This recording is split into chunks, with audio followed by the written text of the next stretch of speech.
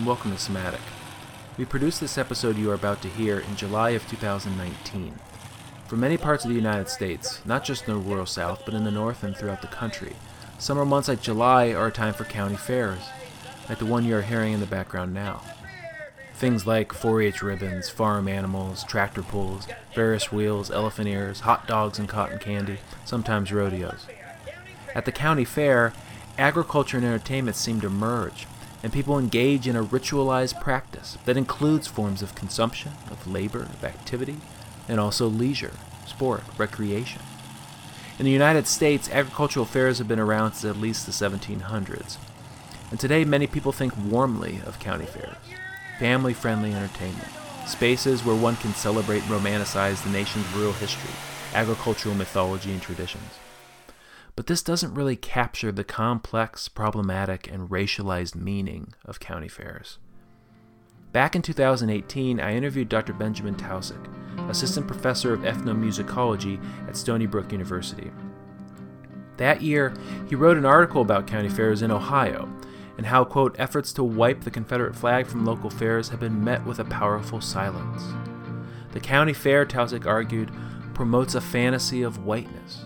They're spaces of political imagination, with racially coded imagery and symbols like the Confederate flag on display. In this racialized rural fantasy, the body, be it active, laboring, leisurely, sporting, and racialized, is present. In this episode, we examine the racial politics of county fairs and consider the role of sport, leisure, and the body within such contexts.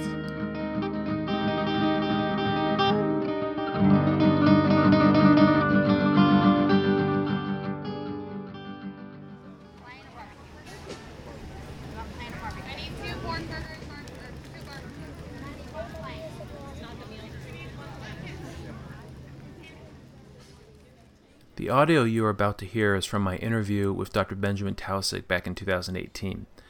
At the time, I wanted to speak with him about his recent article in the Arts and Politics magazine, Guernica, in which he explored the politics of race, the presence of racist symbols like the Confederate flag at county fairs, and their relation to questions of sound and silence.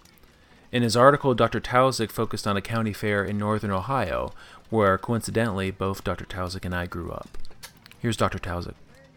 So my name is Benjamin Taussig, or Ben Taussig, and I'm an assistant professor of ethnomusicology at Stony Brook University. My area of specialization is protest music, or sound and dissent, and I've done major research projects in Bangkok, Thailand, as well as in the United States. He's the author of the recent book, Bangkok is Ringing, Sound, Protest, and Constraint, published by Oxford University Press. So he's an expert in sound studies and the relations between sound and dissent, sound and space, sound and culture, things like that. Here, he gets into his recent research project, the cultural politics of county fairs, through the lens of sound, notions of silence, and non-listening. Part of what I'm interested in at the county fair, and this isn't the entirety of the project, but this is sort of how I came to it, is the ways in which certain symbols end up present at the fair, but unspoken. So one of the most interesting ones that I found was the presence of the symbols of Black Lives Matter, which you find all over the county fair. But you don't find them in terms of people being supportive of Black Lives Matter. Instead, you find those symbols being sort of co-opted and reoriented. So you see like Police Lives Matter, you see like My Life Matters, you see like Teens Lives Matter.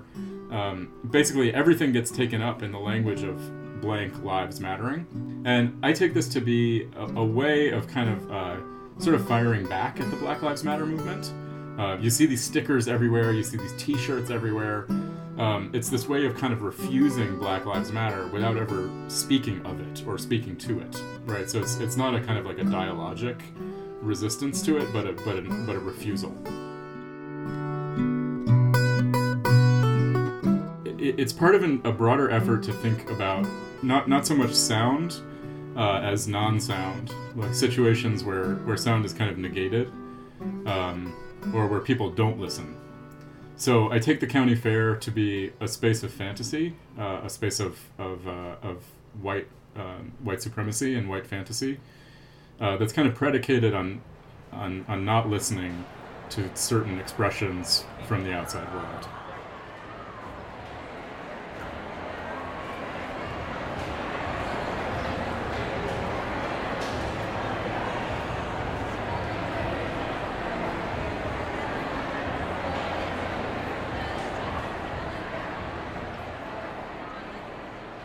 Tausig's notion of county fairs as, quote, a fantasy of whiteness. This is key to unpacking the racial politics of these events. So here's a quoted section from his article in Guernica that helps explain it. Quote, county fairs fall along a spectrum. On one end are fairs that emphasize the hard business of agriculture, farm labor, educating children through 4-H, raising and selling meat animals. On the other end are fairs that focus on the soft business of entertainment, which is off-color, deep-fried, militaristic, and profitable. Some county fairs that skew in the first direction resemble large livestock markets. Others that skew the second way are the domain of tractor pull competitions and carnival game prize, goldfish dying in overheated tanks along the midway. They are fun, filthy, occasionally tragic. Others, such as the fair that he attended in Northeast Ohio, meet in the middle. These fairs, which include both agriculture and entertainment, offer a vivid, unsettling fantasy of the ways in which rural and industrial decline coincide, a fantasy with severe racial overtones. The entertainment side draws heavily on the myths generated by the farming side, including the myths of virtue, myths of heritage, and myths of selfhood, all of which are transduced through the ennobling filter of cow shit. Fairgoers may pay for a belt buckle or a demo derby ticket, but what they buy is identification with a rural fantasy. End quote. Here's Dr. Tausig's explanation from our interview. I mean, it certainly has been that way for a long time. I mean, agriculture, in general, is sort of, fantasized as being a white space.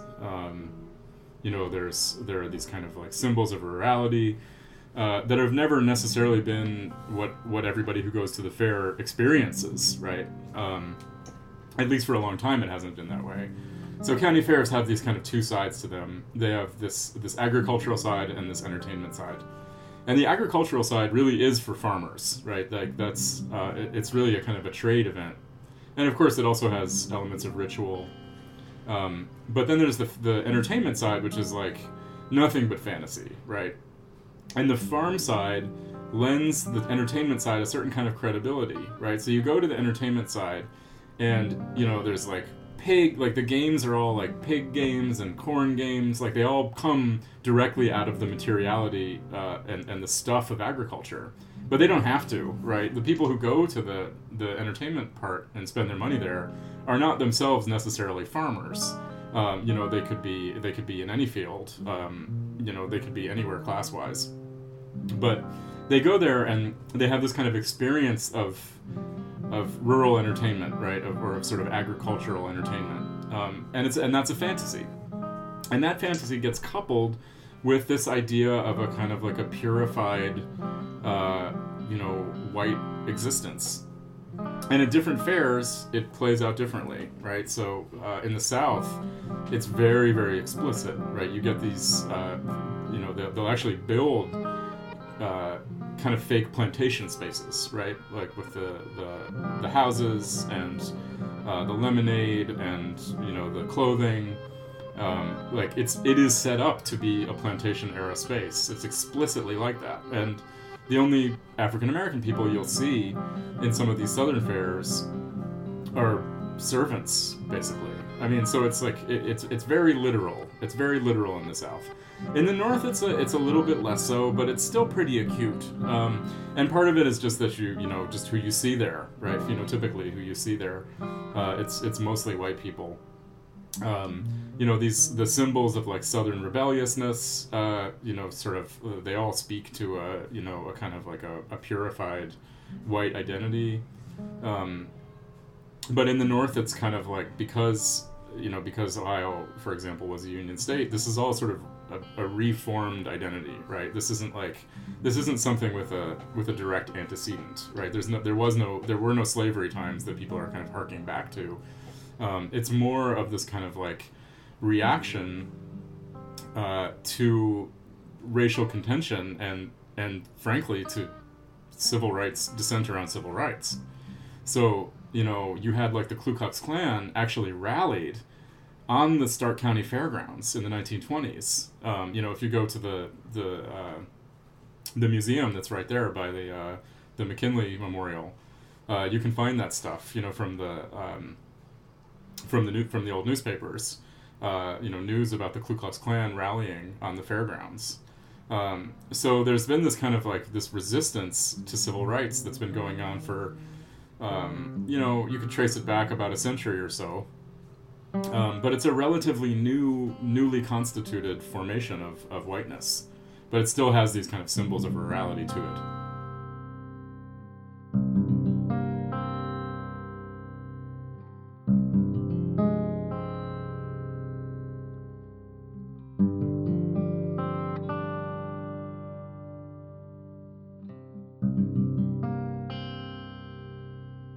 What I found really interesting in being at the Stark County Fair last year was that on the agricultural side, nobody talks about race, either out loud or symbolically. It is an extremely white space, overwhelmingly so. I'm relatively sure I didn't see anyone of color. Even allowing for people's self-identifications, it's a space of whiteness. But you also wouldn't see a Confederate flag on the agricultural side. You wouldn't see sort of like redneck imagery. You wouldn't see anti-immigrant imagery. That's just not a part of that world. Or maybe it is in people's private lives, but in the sort of the public space of the hard agricultural business of the fair, people are pretty focused on the task at hand. They're selling stuff, and there's also simultaneously this ritual of, the kids who raise the animals saying goodbye to their animals, and also learning how to bring them to market. So it's really like, it's very pragmatic. It's not a place where people are, sort of like exhibiting themselves. In fact, not a lot of people go. You get a small crowd for like the auctions, right? You get the auctioneers and stuff do their thing, and that's entertaining. And you get a small crowd for it, but way more people are riding the roller coasters and buying the funnel cakes than they are going to watch the steers get auctioned off. So it's just it doesn't have that kind of like public feel. Like it's not an exhibition of identity. Even though it is an extremely phenotypically white space, it does not have that kind of exhibition of identity that the entertainment side has.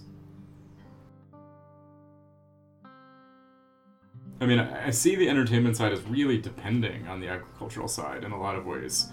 If the agricultural side kind of exists for itself or exists as a way to make money, the entertainment side needs it, right? Because if it was just an entertainment event, it wouldn't be credible as a rural thing, right? You wouldn't believe, like, why would you have pig races if you didn't also have pigs, right? It's fairly clear that historically the relationship between these things is that, farmers have pigs, farmers raise pigs, farmers sell pigs. Sometimes they also train their pigs to do whatever it is pigs can do, like run through an obstacle course. And if you just had the entertainment side, it's like, why are the pigs there, right? It only really makes sense if it's paired with the agricultural side. So the fact that the agricultural stuff is going on makes the entertainment side feel more authentic. It's an authenticating relationship. The entertainment side is key for understanding the role of sporting and body practices in the racial politics of county fairs. Here, Dr. Talzig discusses what constitutes the entertainment side. It's very repetitive. So there's the same stuff happens throughout the day and really throughout the entire fair. So you have the midway, which is like all these little rides and games. They are brought in by a company, and there's a few of these companies that that sort of travel around, right? That have they have clients, which are different fairs, and they go from fair to fair. They're all like incredibly cheap. It's like ring tosses and whatever. Like a lot of them are pretty old. The rides like kind of feel like they could break, which I think is part of their appeal.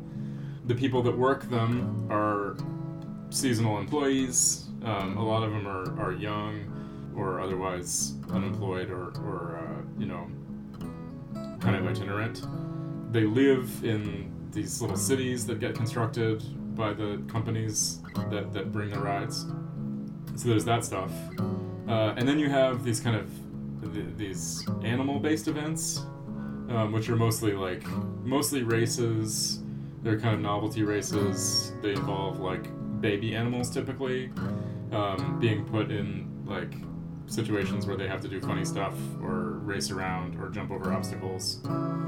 And then you have the music, and usually there's like one big act, like one featured act, and then they'll have like there's music all day, right? So there's usually one stage with a little amphitheater, and then there's like the tractor pull area, which is where the big concert happens. But on the little stage, it's just like whatever local acts want to play. So it could be anybody at all. It could kind of be any genre. You see a lot of jazz, but you also see a lot of like just kind of like kids, like kid musicians, like some lady like doing karaoke. Like it's really, really kind of like whoever signs up. And then there's the like tractor pull stuff. So this year they've got the tractor pull, the demolition derby, marching bands, things like that. And that all happens like basically in a big dirt field. And it's like it's very cheap, you know. It's usually like $5 or something to get into each one, and that'll be the big entertainment for the night. The tractor pulls are part of, it's like there's like a league, right? Like they do these all over the place, and they have like season-long competitions. They're pretty fascinating to watch. I mean, it's basically just like, you know, getting as much smoke as you can and as much noise as you can into the air. Like, it's a very short blast of entertainment followed by like 20 minutes of, you know, the guys like pulling their broken tractor off the dirt, and then, you know, finally they get it set up again, and they pull the sled 100 yards, and you wait another half hour. It's not the most like kind of thrill a minute entertainment. I guess the demolition derby is a little bit more exciting. They have harness racing too.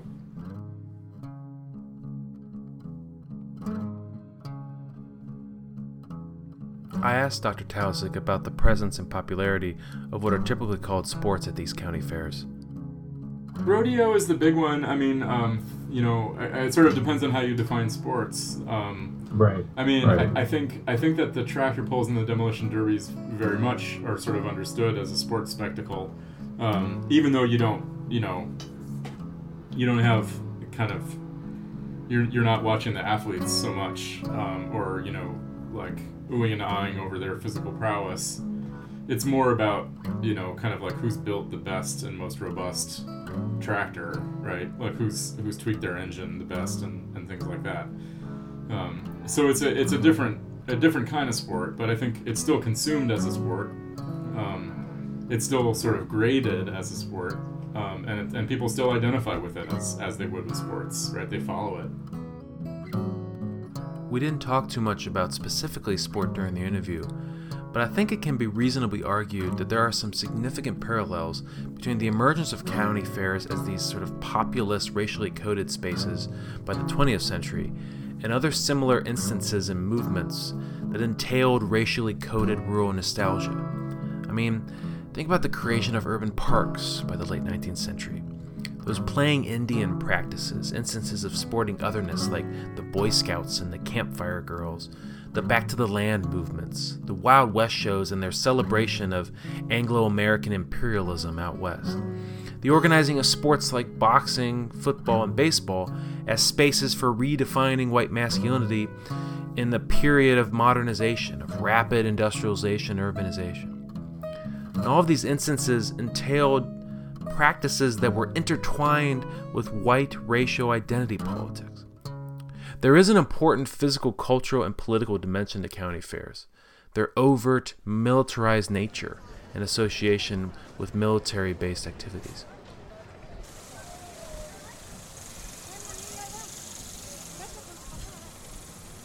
There's not a lot of political issues that get explicitly evoked at the fair, but guns and weapons are one that do, and a lot of that is routed through military stuff. Sometimes it's just a matter of pride.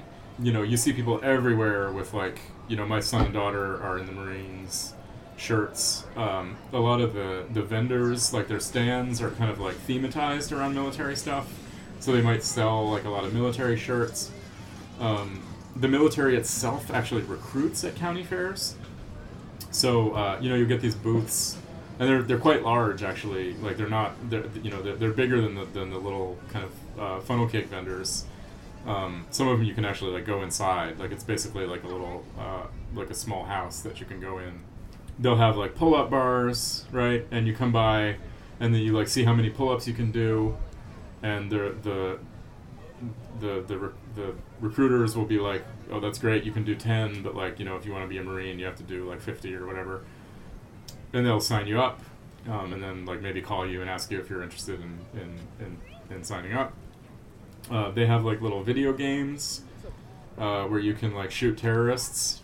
So the military is really present everywhere. I would say that participation in the military is really, like, the moral center of the county fair. It is the thing, aside from religion, it's the thing that you can do that's selfless, that's considered selfless, and that's considered good, like unambiguously good, unambiguously sacrificing. It's how you show that you're a good person, right, and do something for the common good. That's kind of how it's lost. So, there's no contention over that. People are really proud of it, and they wear it on their sleeves, and it's really everywhere at the fair.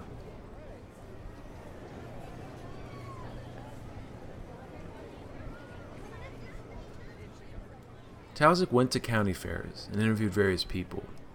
He interviewed vendors, activists, visitors, members of the NAACP who organized tables at fairs in Ohio to contest their use of racist symbols like the Confederate flag.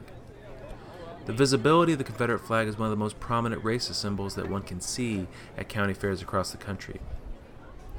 The fairs function as a fantasy of whiteness, not just through these racially coded symbols, however, but because they're also they're powered by a kind of silence.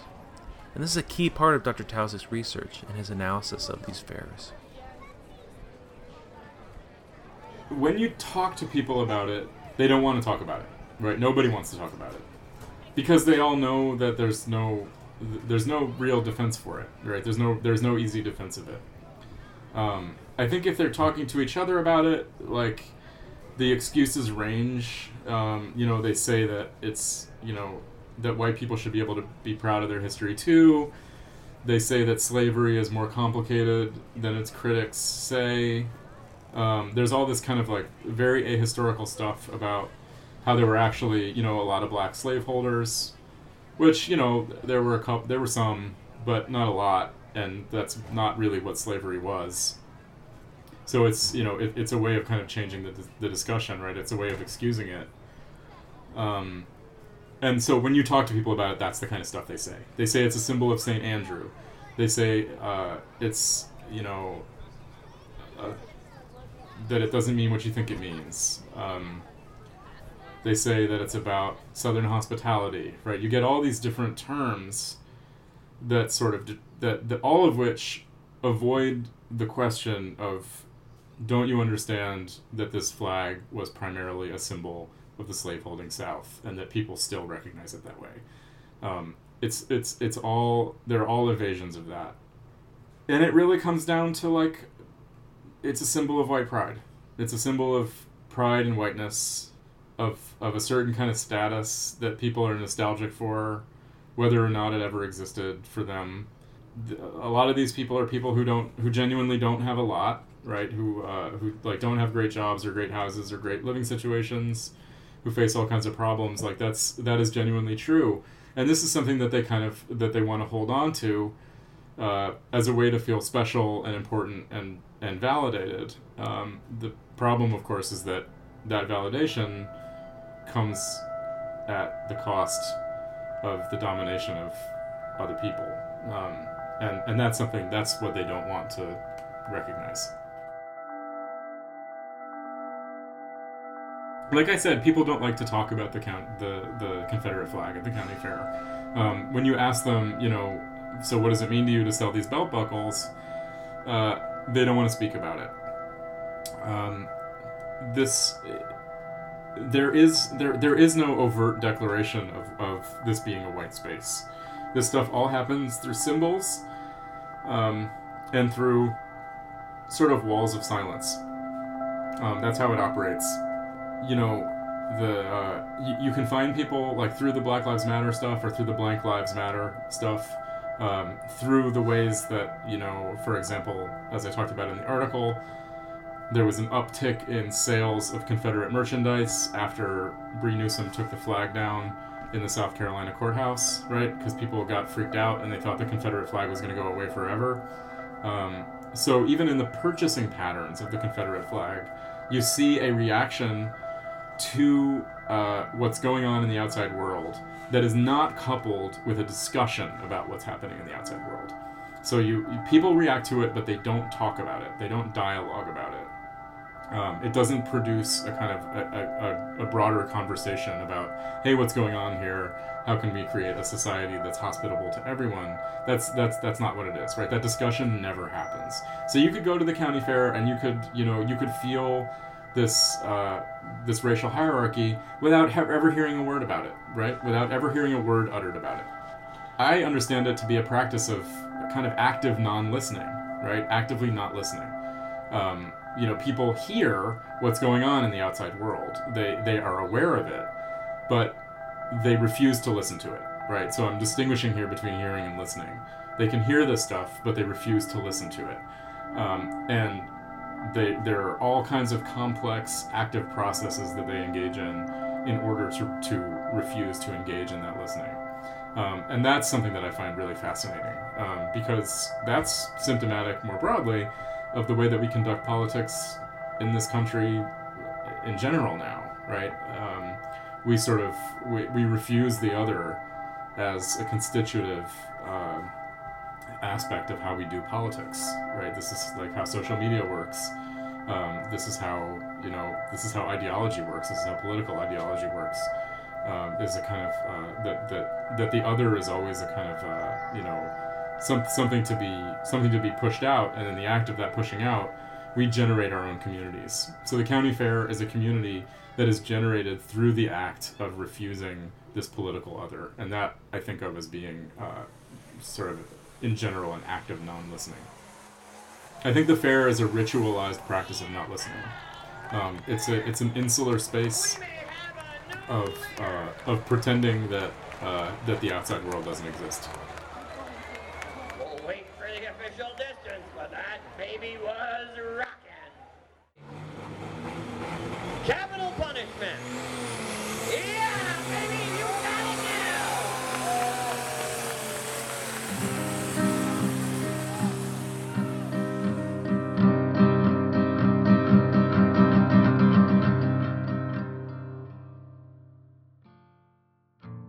Wow, just another outstanding interview there that Sam did with Dr. Taussig. We can just start off by just saying, thank you so much to Dr. Taussig for sitting down and talking with us for the show. It took us a little while to get this one to the airwaves, as it were, but I think in the end it worked out to be amazing timing. Such a kind of prescient topic for this time of the year, obviously, for the kinds of cultural experiences some of us are having around the country, but also, to deal with a particular issue of whiteness right now and how we conceptualize that and in the particular moment that we're in. I think that's an important topic to be discussed in its many, many facets, as it was here. Sam did an amazing job with the interview, and I want to thank him as well for leading the effort on that. Again, if you want to get in contact with us, you can always do that through either going to our website at somaticpodcast.com or emailing us at somaticpodcast@gmail.com. You can also go to the website to to check out the accompanying blog post that Sam's written to go with this episode, which will give you some more detail and potentially some links through to additional information that may be of interest if this episode was something that you found interesting. We plan to come back relatively soon this time with the next episode. Already have that recorded, so we should be able to build straight into the next one with that. And we hope to as well keep a few more coming out into the late summer, early fall, and into the future. So if you have any other topics that you're interested in, like I said, do get in contact. We'd be happy to talk with people, or if you know people that would be interested to talk to us, or a topic you think should be covered, we would be very interested in doing so. So with that, it's just left for me to say that this has been Sematic.